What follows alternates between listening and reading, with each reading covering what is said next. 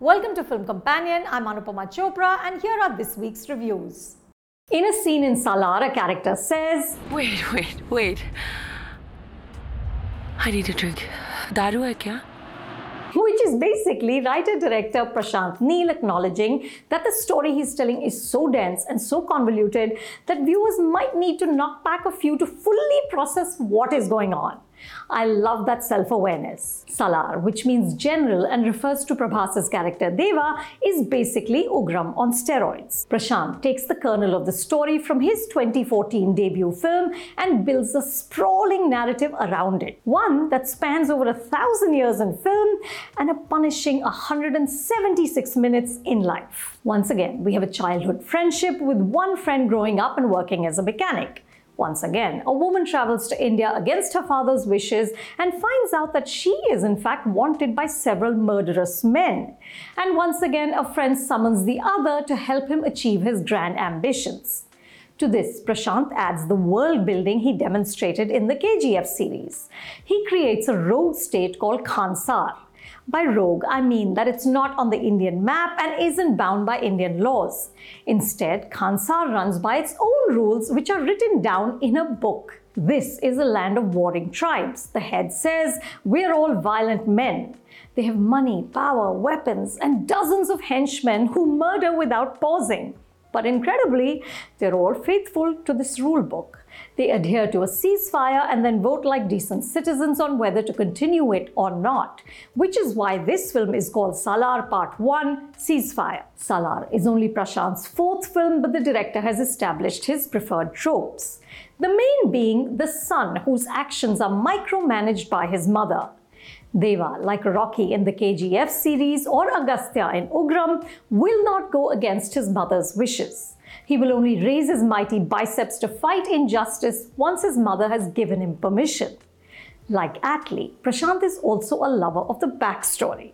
So like in KGF, a part of this film is also framed as a story being told by one character to another. Working with cinematographer Bhuvan Gowda, Prashanth again creates a monochromatic world in hues of blacks and greys. A coal mine plays a starring role, and of course his signature non-linear intercutting storytelling style stays in place. As does the extensive use of slow motion and Ravi Basru's thundering music. The BGM elevates the high decibel narrative to even higher. Prashanth is a self-professed fan of the Bachchan films of the 1970s and the way in which basic human emotions can make for larger-than-life drama. His creative genes don't include the strand for subtlety. Salaar alternates between elevated notes and even more elevated notes. Characters literally shake because they're so possessed by their feelings. Ishwari Rao, who also plays the beleaguered mother in KGF 2, is so grim as Deva's mother that it borders on comical. Everyone proclaims rather than speaks, every beat is dialed up to 11. But here's the thing, Prashanth pulls it off. In interviews, he often says that he's in the movies for money. But I think that means that he's invested in telling his stories to the widest audience possible. Salaar is much too long and very exhausting, but it's never lazy. Prashanth, who's also written the story, keeps adding twists and flourishes and more exposition. There are long stretches when the film becomes tedious, especially in the second half. But then Prashanth grabs the momentum by bunging in an action sequence staged with such a skilled mix of elaborate choreography and emotion that you have to applaud. There is one in which Deva becomes this godlike figure, which is just staggering. Prashanth also gives Prabhas his groove back. Post-Bahubali, the actor has sleepwalked through sloppy films like Saho and Radhesham. But here, Prashanth puts Prabhas' granite body language and his understated manner to great use. Deva doesn't have the swag or style of Rocky Bhai. There are no tailored suits on display. His strength is quieter, more blunt. In fact, through the film, Deva keeps holding back, and that weight only makes his eventual explosion so much more pleasurable to watch. Prithviraj Sukumaran as the best friend, Vardaraja, brings acting chops and heft to the role. There is this bit in which Deva teases Vardaraja about not being able to bludgeon more men, and then both get into this sort of murdering contest. The killing veers into cartoonish, but their camaraderie is terrific. And it's lovely that Prithviraj, who is a major star, isn't squeamish about being Prabhas's support in terms of the narrative. This is a world high on testosterone, and the women mostly alternate between being Mother India-style mythic figures or bait for the villains. Shruti Hassan spends a lot of the little screen time she has waiting to be rescued or listening to the story of her rescuer. I also wish the supporting characters had more flesh on them.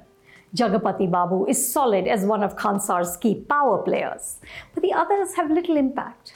One of the many heads of the tribes actually plots revenge by nurturing this army of drug addicts who will bite a man to death. At one point, they're all attacking like zombies. It's moments like this where Salaar seems to be pushing the limits of suspension of disbelief. Obviously, you aren't meant to ask too many questions or look too hard for logic. The chronology moves from 1985 to 2017, but there are also references to ancient times. At one point, mercenaries from Serbia and Sudan make an appearance. Khansar seems medieval in its mores, but it also has its own flight schedule. Essentially, this is Prashanth's world, and it works to his rationale. Is Salaar over the top? Yes, unapologetically so. Is it confusing? Yes. This is one of those films that should have come with its own kunji, those guidebooks for dummies. But will I be back for part 2? Absolutely. Thank you for listening to the Film Companion podcast. Stay tuned for more reviews, interviews, and all that's hot and happening in pop culture and entertainment.